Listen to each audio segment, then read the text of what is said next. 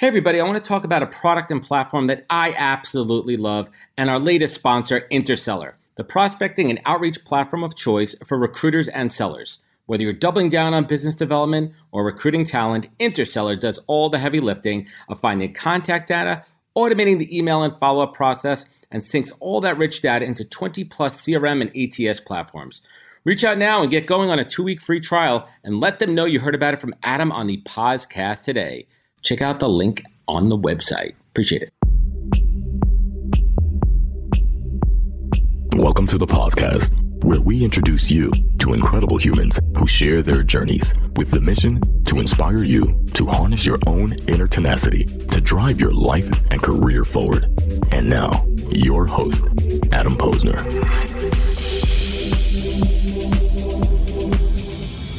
Hey, everybody. Welcome back to the podcast, where I bring you the best and the brightest from the world of business, marketing, and entrepreneurship to help you harness your inner tenacity and drive your career forward. My guest today, Alan Patricof, is an American investor and one of the early pioneers of venture capital and private equity industries. He is the founder of Apex Partners, Patricof Partners, and originally Patricof Company Ventures. And Alan started his career early managing the Gottesman Pulp and Paper fortune and focused his efforts on the new private companies in the portfolio. And in 1967, he invested in New York Magazine, a new publication then, where he served as the founding chairman of the board. And in 1969, he was able to raise $2.5 million and founded one of the first venture capital firms, Patricof Company Ventures. And in 1977, he founded the private equity firm Apex Partners and finally Patricof in 2006. And there's a ton of documentation of Alan's career story, including his book, No Red Lights. And I'm going to take a slightly different approach in this episode than I normally do and get a little bit more strategic and philosophical in my questions. So let's get to it. Alan, thank you for joining me on the show. We did it. We made it. Well, let's see how it goes. Well, you're an absolute legend. And first and foremost, thank you so much for your time today. So I'd love to get your hot take. I mean, with everything happening in the economy in the world right now, what is the current state of venture capital? A little bit of a broad question, but well, the venture capital business, I'm happy to say, has really been strong almost since the day I started in 1950. We've had periodic cycles, but that's very natural for any business. But basically, entrepreneurism, risk-taking, startups just don't go away even in the worst of times. I mean, valuations may come down a bit, fundraising may be more difficult, but there's an inexorable desire of people to start things and build companies and take risks, which is one of the exciting things about the American economy, frankly. It's what's exciting about it, and for sure. What do you think needs to be disrupted? I mean, we talk about the word disruption, and disruption seems to be a buzzword, and disruption is what I feel any good entrepreneur is going to do. They want to change something in a particular line of business. So in the current state of what needs to be changed, in your opinion? I think anything. That's too broad a question. I mean, what needs to be changed?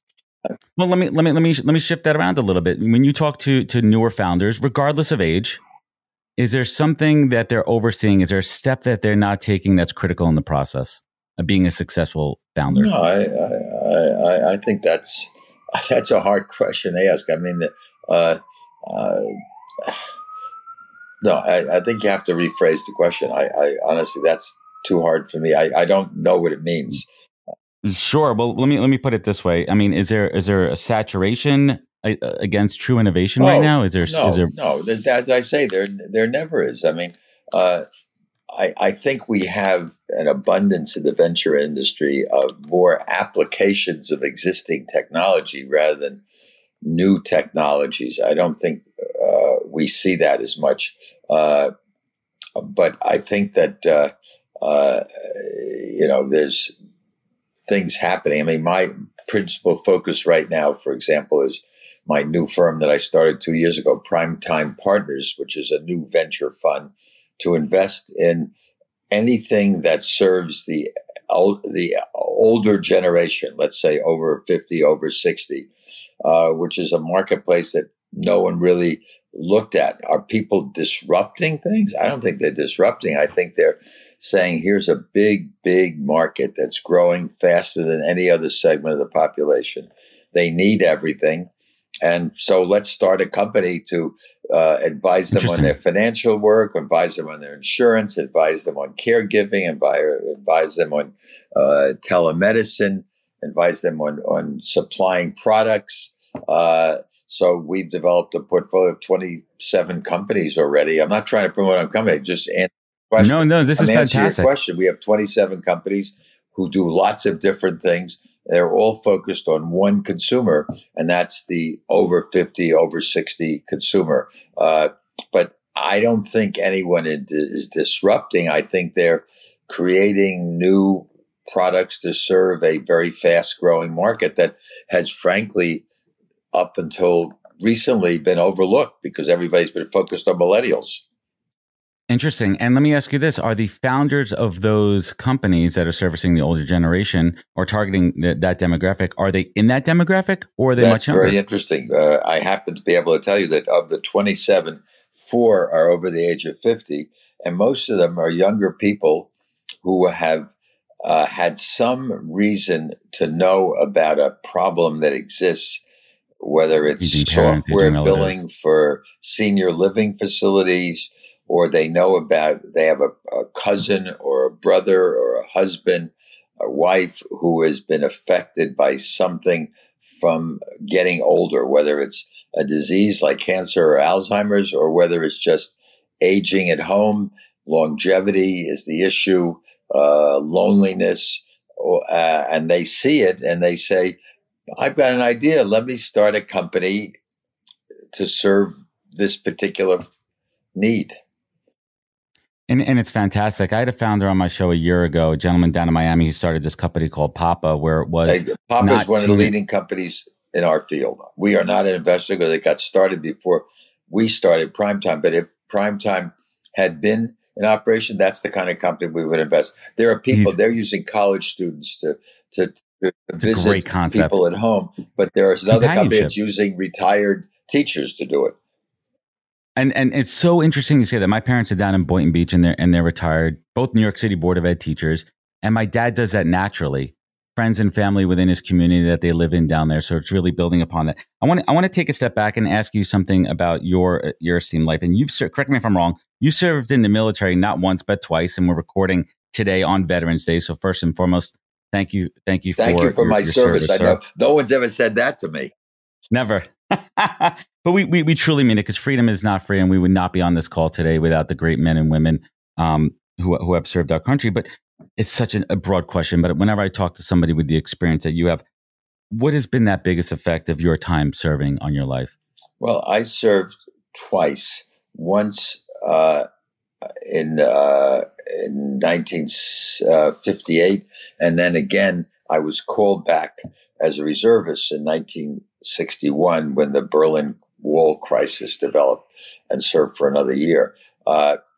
So I have to give you that framework. And I would say that I really feel for the people who were reservists who got called back in Iraq or Afghanistan and wherever, and what it does in terms of disrupting your life. So I don't think everybody understands the significance. It's different than the permanent standing army, right, who that's their career. But you have had a lot of reservists who've been called back, and that is, it's part of being a citizen. You serve your country. I mean, when I grew up, the draft and an obligation of everyone over the age of 18, you had to serve in the military. Today, we don't have a draft. So it's, I think we're missing something. I think that time in the Army of understanding and developing very, very close relationships with people. In my case, I didn't fight in a war, so lives didn't depend on it, but there's a certain degree of camaraderie that develops. I think a lot of people get a lot of life's lessons by serving in the military. So I'm a big believer in military service. I can't say that I did it purely out of patriotism. I did it at that time. It was an obligation. And when you think about the lessons learned in the military with leadership and discipline, how have you applied those learnings to your financial acumen in your approach to investing into companies? I don't think I honestly, I think it would be stretching it to say I've applied those. But, if Maybe a mindset, maybe an approach. In my book, you see the subtitle is 50 years in venture capital and never driving alone, and in it talks a lot about life having cumulative experiences, and that's one of the cumulative experiences that I've had in my life, and it's got to have had some impact. I can't pinpoint it, but as I say, it all adds up to a career, and part of mine was being in the service. And shifting back to your career, and I've heard you talk with great pride about how long your companies have existed, and considering the turnover in financial industry, over the years. What do you attribute longevity to? What are some of those core attributes? Longevity of a firm, or me personally? Of a company. Oh, I think it's the culture you develop. Well, obviously, it's the success in what you do that builds a reputation for a firm, and at some point, that there's a degree of continuity that you just become part of the fabric of the industry. I mean, and I think you're referring to the fact that a month ago we celebrated at Apex, which was Alan Patricof's associates' name change when we became international. It wasn't a different firm. We celebrated 50 years in business in the United States. Incredible. And then we celebrated 50 years in business over in London. And I said at that time, there are very few financial institutions that have lasted that long. And we can all recite the ones that went out of business in 2008, particularly. And so I take pride in the fact that Apex is stronger now than it was when I left it in 2006. I mean, that's definitely a testament. And you mentioned the word culture. When you're building your organizations, when you're advising other organizations, how do you define culture within an organization? What are those key traits to a strong culture within a company? I have certain principles that I personally subscribe to that I can't even tell you that they're practiced widely in firms that I've left behind, but while I was there, and that is I'm very inclusive. I picked up very long ago the concept that I didn't want to have a firm that operated like the Manhattan Project during World War II and building the atomic bomb, where everybody had an assignment and they had no idea of what was going on besides what they personally did. It was done deliberately for secrecy. I believe just the opposite. I believe in as many people as possible being included in everything, so that they really feel that they are part of the firm. And I think that creates consistency. It creates loyalty, and I think it reduces turnover. And so I have always practiced the fact that even if it's an East Coast deal, I like to bring in someone from the West Coast to work on it jointly. If it's anyone who's working with me, I don't just invite them to selective meetings. I'm very inclusive. I like to use the word family about the firm, about our companies we invest in, about the people who invest with us. I've had many entrepreneurs say, I don't feel like I'm just a number in the portfolio. I feel I'm part of the, in this case, it was the Graycroft family. And I hope that'll be the same for Primetime, to be part of the family. And it just means that they don't just talk with one person and they're isolated, but they feel everybody is rooting for them and trying to help them. And that's a tremendous perspective too. And that leads me to the next part about perspective. The last 3 years, for folks like myself, I'm 43, so I've been through 2008 recession and most recent with the pandemic. You've seen the ups and downs of the global economy. You've seen wars. From a resiliency perspective, how are we all going to come out of this? What are some of those positives that we're going to come out on the other side from a business perspective? Coming out of what this current cycle? The pandemic. Correct. I think, like anything, every negative presents an opportunity. And I think that, I formed Primetime. We literally formed it in March 2020. And most people were running for the roof and running to jump off the roof or running for the rafters. And I've said this is a great time to start a new fund. I think that the same exists. I think that people, I remember years ago learning whether it was Procter and Gamble or Unilever, I think it was Procter and Gamble, who said the time they got market share was always during bad times because their competitors were weakened. And if you had the capital, you could take advantage of those. But it takes it's a lot of fortitude and self-confidence and not run, in the other direction. So I think that the companies that make it through this period will probably be stronger. They'll have had a setback in their background of knowing how they deal with it. I mean, one of the concerns I have, serious concerns, let's say until just the last month or so, I don't want to reflect on what's happening today, is that too many people in the investment business, in the private investment business, had never seen a down cycle. I mean, if you think about it, they never experienced it. I mean, let's say 2008 wasn't great, but I go back to 2000 and I say, I don't think there was anybody in Greycroft who lived through the 2000 bubble. Certainly Primetime, we're even more recent, so nobody did. And, one of the benefits I bring is the perspective, which works positively and negatively, because, I'm burdened by the fact that I know things go the other way. And I don't think this cycle is over yet. You've seen all these firings. But out of this will come new strategies and better, stronger companies because they've gotten rid of a lot of excess. And, I would say that the next wave up could be a very big one. I hope so too. Hey everybody, first I'd like to thank you all for spending time with me and my guest on the podcast. This show is my canvas to showcase amazing people from the world of recruiting, entrepreneurship, and leadership and unpack their career journeys for everyone to learn from. But this show is also a business generator for me, as well as creating thought leadership and endless amazing content. And I've taken what I've learned in the past 3 years and over 200 recorded and 100 live shows and distilled it down into a digital playbook that I call the Pause Course. Now you could learn how I build, manage, and produce the podcast and use it to drive real business development and relationships.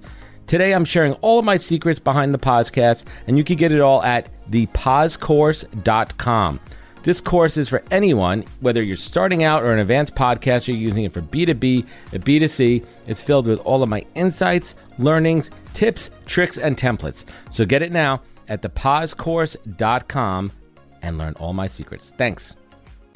So let me ask you this question, and I would be surprised if you actually get this question asked a lot, but professionally, business-wise, what is something that you've never been good at that you always wanted to be good at? Was there a certain skill in business? Was there a certain trait that you just couldn't I wanted to be a bridge builder, but that wouldn't have helped me in the venture business. I'm sure there's transferable skills.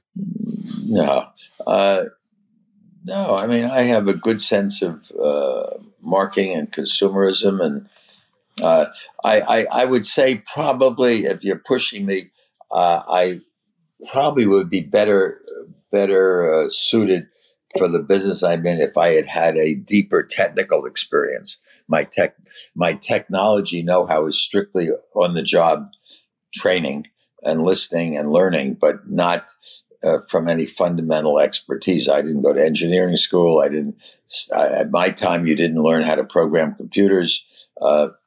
So while I certainly can work a computer and do so, I wasn't trained in that area. Interesting. And bridge building, where did that, and the reason I'm going back to bridge building, some of my earliest memories, I grew up in Brooklyn and I have very fond memories. I'm about 7 or 8 years old. And I used to build cardboard. I used to take cardboard boxes and build bridges with it. And I always kind of wanted to be an architect. And I got into Legos. And then somehow now I'm in business. Well, and I you should manage have a stuck in recruiting it. firm and I You do a really had a podcast. lot of good talent there. You should have stuck with it. I enjoy what I do now, but in turn, I'm passing that on to my kids there. So getting back to the topic du jour, another big movement in the last 10, 15 years is social entrepreneurship. Do you feel it's superior in any way to traditional business building, or is it just more important to build economic value and utility? Well, that's a debate that is going on currently and is probably going to continue. I mean, it is certainly a whole new area of focus. My ex-partner at Apex was a Sir Ronald Cohen, who lives in London and Tel Aviv. And he is whereas I've gone back in the venture business, he has devoted his entire life since 2004 to 2004 is to kind of foster the field of social impact investing. In fact, he's written a book called Impact. My book's called No Red Lights. Moving Ahead, his is Impact, and he is proselytized. He's head of the G20 Committee on Social Impact Investing. He's formed a fund for that. He's done it purely up to now, totally on a nonprofit basis. But I think that he is. So I've gotten to know the industry very well through him, and my middle son has recently started a company called Athletes Unlimited, which he did with Jonathan Soros, George Soros' son, who's financed it. And my son is president. My son Jonathan is president. Jonathan Soros is CEO. And that is a company devoted to promoting women's professional sports. But he has done that as what they call a B corporation. And I assume you're familiar with that, which has give back aspects to it. And he has set up a financing where investors have come in where they're capped at a 10% return, and has given large equity ownership to the women athletes. So that is its own form of social entrepreneurship in the sports industry. There is, I don't think the verdict is really in yet as to, what, originally the first social impact was investing in people who are going to improve recidivism of criminals coming out of jail, and was a quasi public-private partnership where the investors were given an incentive, were giving a very, very, very low return, basically. But if they improved the recidivism rates in the prison, it was mostly in England at that time, they would get bonus interest. That was the original concept. Interesting. But now it's spread to all over the world. People are focused on it. And we're even at a point where the SEC is talking seriously about legislating so that there will be, in a balance sheet, they'll have one sheet of columns of the actual financials that are produced under GAAP, and there'll be a separate column with the social, economic, climate, whatever impact they're having on society, on being positive or negative, and coming up with a kind of attempt to quantify what everyone says we cut down carbon emissions or whatever, but they're doing it at the same time. They're doing something else that's creating a problem. Offsetting. So the idea is to come up with a net number that shows whether it's a positive or negative impact for what they're trying to do. So anyhow, I think it's a field that is relatively new. It's it's a buzzword. A lot of institutions and family groups are investing in it, and I think that the verdict is not in yet, but it seems like it's going in the right direction. And I certainly appreciate that. And you mentioned family and something that you're extremely proud of. What is that key over the years of balancing, the being there and having the time for your family and still running an incredibly successful business? That's something I struggle with as an entrepreneur. I'm about 6 years into my own entrepreneurship journey of being my own business owner and being able to put my foot on the gas when I need to, keep the business moving. And at the same time, making sure I'm there for my family. What's the secret to it, Alan? I think that the idea is to, have some kind of balance. I can't say I've done a perfect job. I've tried very hard.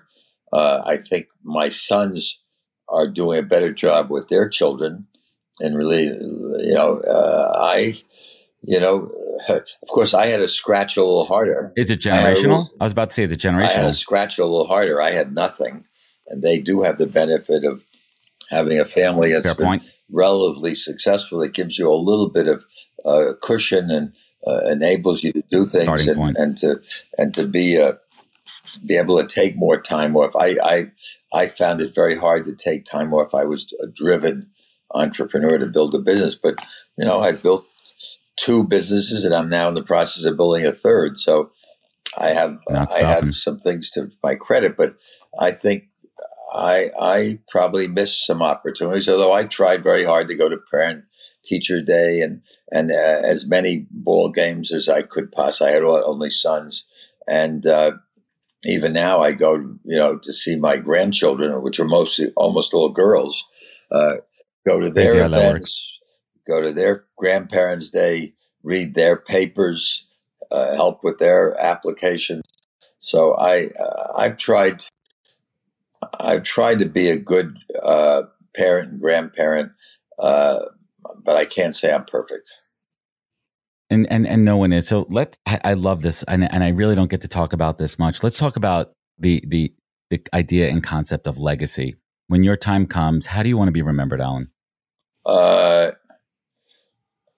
How do I want to remember? Well, as you know, I'm guessing I walked the marathon this week on Sunday. How you feeling? I'm fine. I was the oldest person who finished this year, and the belief is that I'm the oldest person that finished the New York Marathon ever. But I can't prove that yet. High five, virtual high five on that one right there. That is what I'm talking about. Yeah. So I did that a lot to be an inspiration to older people. And in fact, I formed Primetime Partners and decided to become the poster child, saying, if I can do it, you can do it. And I really wanted to inspire people to not go. That's what my book is about, which, by the way, your listeners can order on Amazon. Oh, I'm getting to it. I'm getting to it, sir. Don't worry. You can put up a link if you want. That's next on my list. I got you. Yeah, but it has a bifurcated audience. One is younger people to inspire them to do lots of interesting things in their life and not become myopic. And it's for older people to say, don't say you're 60, be forced into retirement and move to Florida and rest. If you subscribe to the philosophy I have, which is I'm going to live to 114, at 60, you've only lived half your life. You got half left. You better do something interesting with it or you're going to get bored. And, they're going to be most people on your call. I don't know who they are, what their age is, but the chance of living to 100 are very high today. So I say, so that's part of my legacy is to inspire older people. And the other is to build a good reputation. I think how you treat people along the way sticks with you. You can't get away from that. And either you have a good reputation or a bad one. And I always return phone calls immediately. I write letters by hand for condolences or thank yous. I try to be responsive and giving advice. I'm not as good at answering emails.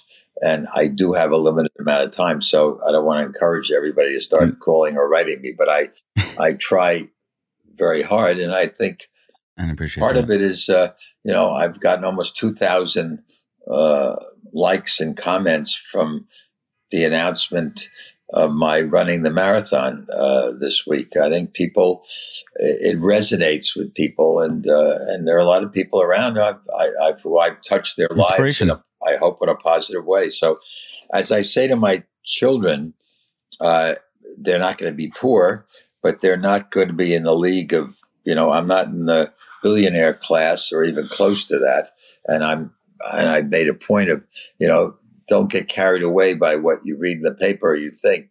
But what I will leave you with is my name is not going to hurt you. That I can promise. Love it. And I talk about this all the time. It's the how. Everyone talks about the why, which is important, our purpose, but the how you live your life, how you interact, and how you leave people feeling. So let's talk about the book. Let's talk about No Red Lights. People were asking you for a long time to write a book, right? They were like, what's going on here, Alan? When are you putting this book together? So let me ask you about the process. What did you learn about yourself through the process of writing a book? Well, I want to say I learned about myself. I learned a lot about recalling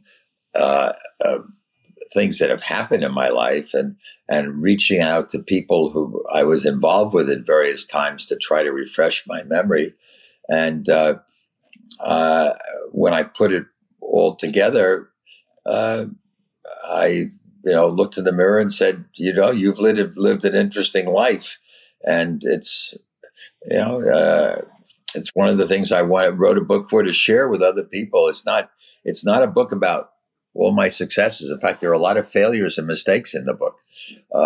There are some life lessons in it, but you start to think about things you want to convey to other people as to how they might live their life, not preaching, but to say, don't think about some things that could have an impact on you. And I would say, based on the response I've gotten from the book, that it's having exactly the impact I had hoped. And what is that takeaway you want people to walk away from after reading the book? I want young people to say, boy, this guy had an interesting life. There's no reason why I couldn't do exactly the same thing. And for older people to say, boy, this guy started his second business at age 72, his third business at 85. What am I doing? Going to playing golf every day, and I'm 60. Why don't I start the same business all over again? Or why don't I become a poet? Or why don't I go back to law school? Or why don't I do something different? But I'd say more focused on saying, why don't you go back into your same business and do the business all over again? You got the best Rolodex, you got the best experience, and you have the energy. So put it to work. I love it. That's sound. And as we bring it home here to wrap up the show, I am honored and privileged to have incredible guests like yourself that have such a wealth of information and knowledge and experience. Alan, what is the single greatest piece of advice that you have ever received in your life that you take action on daily? It could be a mantra, something you say when you wake up in the morning or before you go to bed at night, a piece of advice that you receive that drives you. You're asking a lot of questions. You want me to invent things that are not natural. That's what makes for an interesting show. I've done 250 of these. I don't wake up every day. I would say, I wake up every day to conduct my life in the way I've been conducting it for the last 50 years. Again, the subtitle, the book is called No Red Lights, and the subtitle is 50 Years, Reflections on Life, 50 Years in Venture Capital and Never Driving Alone. And the idea is that everything in life is cumulative. You're building a reputation, you're building a career, everything sticks with you. And the people you're meeting now, you're going to grow with, and you better treat people nicely if you want to be have that stay with you in terms of building a career, and that you can pass along the reputation to your family. I would tell you, my grandchildren there's not a day that goes by when my grandchildren don't say, you make me very proud, Grandpa. I can't tell you all my friends who saw you in the marathon, or saw you do this, or saw you do that, or heard about this, or read your book.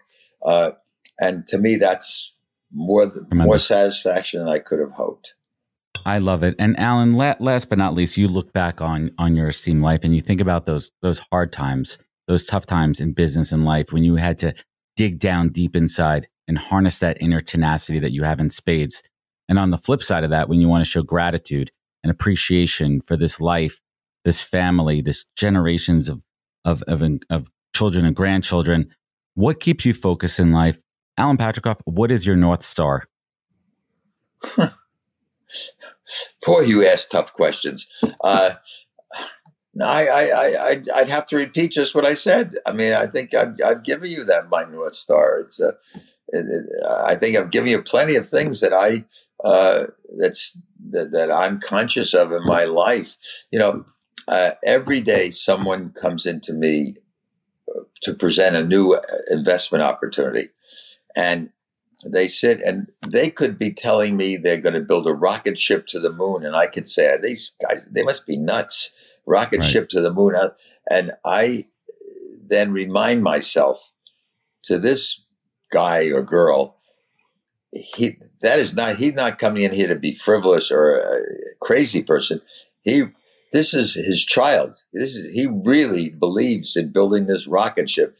And so I treat people with the respect that this is like their child. And I think that that's the way I approach life in general. It's why, how hard I tried to work on getting this. I could have easily walked away from this conversation. That meant the world to me, sir.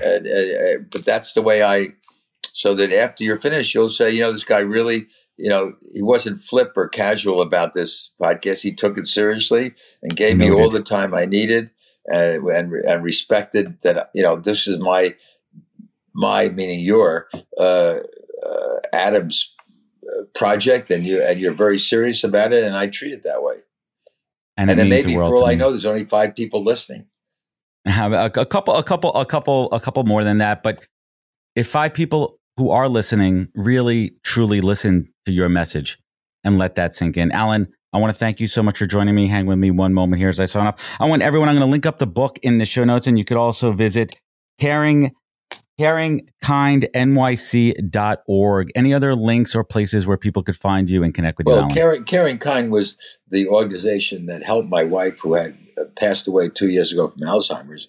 And I decided to run the marathon and raise money for this organization, which is a great resource for anyone who has someone with neurological problems. And we raised almost $600,000. Incredible. Which I'm very pleased about. It's a great organization. I would say, throw one other thing, which I think is helpful to you, Adam. I approach everything I do, including this interaction. I would say to your listeners, if you have listened to this for 30 or 40 minutes, if you got one idea, it's worth it.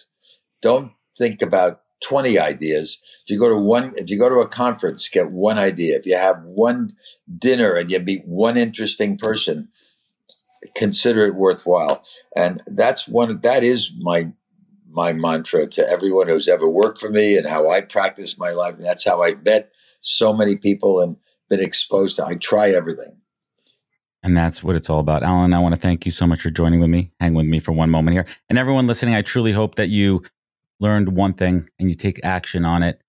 Remember, you can find out more at thepodcast.com for all the social media channels. Remember, take care of each other, look out for one another, and catch us next week for another great episode of the podcast. Take care, everybody. Wisdom is forever, but for us, it's time to go. Thank you for joining us. Luckily, we'll be back with our next episode soon, jam-packed with more incredible humans. Thank you for listening, subscribing, and sharing. To join the conversation, search The Podcast on LinkedIn. And to catch up on past episodes and more info, please visit www.thepodcast.com.